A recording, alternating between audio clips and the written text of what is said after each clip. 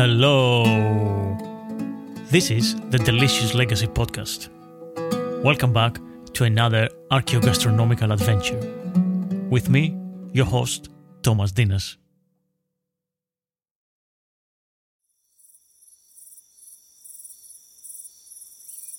Coarse rice to eat, water to drink, my bended arm for a pillow.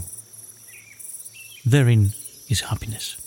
Wealth and rank attained through immoral means are nothing but drifting clouds.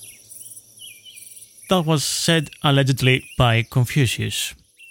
For 7,000 years, rice has been cultivated and has been capturing the imagination of people across the globe. And it was a staple food, but also part of royal banquets in ancient India and China, which contest who started first the cultivation of rice, but also other ancient kingdoms across Southeast Asia.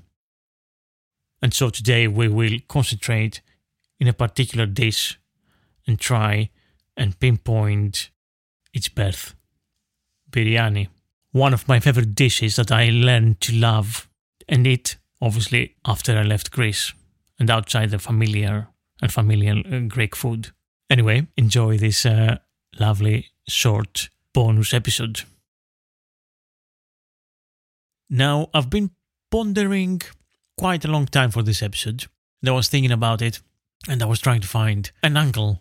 And on this short episode today about biryani, the dish, the Indian dish and its origins, we're going to explore a little bit about the history of rice and some delicious recipes from across the huge Indian subcontinent and beyond. With a rather long and complicated history, it's been quite difficult to untangle the true origins of biryani, a dish so delicious and so complex that's hardly easy to make justice on a podcast. Rather, you should all come around and cook it over fire one fine summer evening. In a sense, biryani of the Middle Ages is a rice and meat dish, and these are layered in a pot with spices, and the pot is sealed with dough and is cooked over charcoal, over fire. So yeah, it has been around for a while. We're lucky to have references to something like it from ancient sources. From the Tamil, the Sangam literature, historically known as the poetry of the noble ones, connotes the ancient Tamil literature and is the earliest known literature of South India. The Tamil tradition and legends link it to three literary gatherings around Madurai and Kapatapuram, the capitals, the Pandyan capitals. The first over 4,400 years, the second over 3,700 years, and the third over 1,850 years before the start of the Common Era. Of course, this is a Tamil tradition-based chronology, and it has many historical and mythical elements in it. Historically, most scholars suggest that the Sangam literature era spanned from roughly around 300 BCE to 300 CE, which is the most acceptable range of the literature, because the Purana Nuru is the most important Tamil corpus of Sangam era courtly poems, and it has been a source of information on the political and social history of the ancient Tamil Nadu. And this provides a view of the Tamil society before large-scale Indian Aryan influences affected it. So according to Wikipedia, the Purana Nuru, which means the 400 poems in the genre of Puram, is a classical Tamil poetic work and traditionally the last of the 8 anthologies in the Sangam literature. It's a collection of 400 heroic poems about kings, wars and public life, of which 2 are lost and a few have survived into the modern ages in fragments. When the Chola king Nalan Kili captured the 7-layered fort held by Pandian, Nalan Kili emblazoned the tiger symbol on the fort. After doing so, the soldiers were fed un soru, meat rice, in their camps. And there you go. This is the first reference on meat and rice, or later biryani, in ancient India.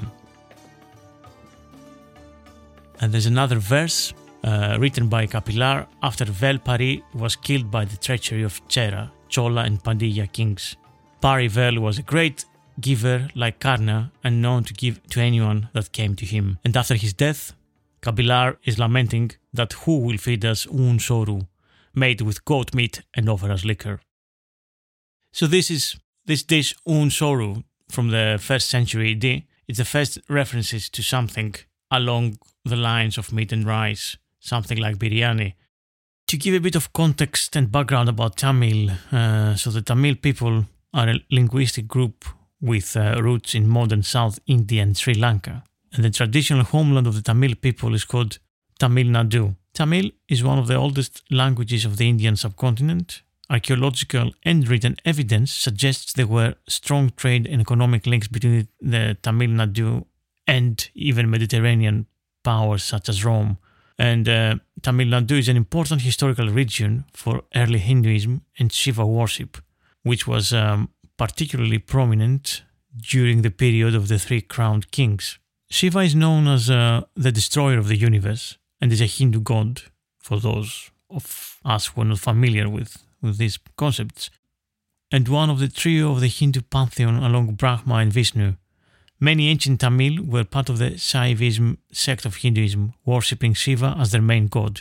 Writers and poets composed the earliest surviving Tamil literature during that period, and Sankam writings were composed in the Tamil language and often featured poems written about royalty and love with both men and women as primary characters. Some of the poems were also composed by women, so Sankam writings were supposedly created as the centers of learning in Madurai, part of the Pandya territory, and the Sankam period began in the 4th century BCE and ended in the 4th century CE. So these poems and writings are one of the oldest records of Tamil literature we have, and of the legends and of the language. And this is where we find the first references to these kings, Pandya, Chera and Chola, who rose and fell in conflict with each other.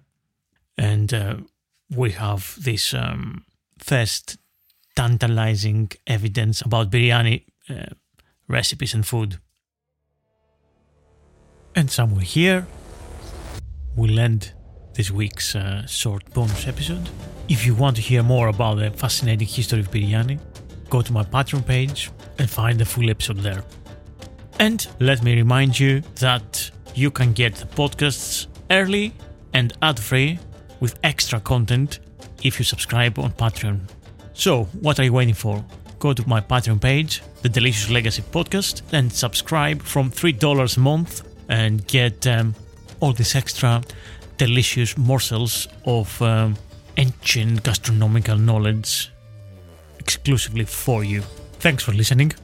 I've been Thomas Dinas, and this was the Delicious Legacy Podcast. See you again next week with a full episode of the Delicious Legacy. Remember to check my YouTube channel as well, because I upload videos of ancient recipes too. Have a good week.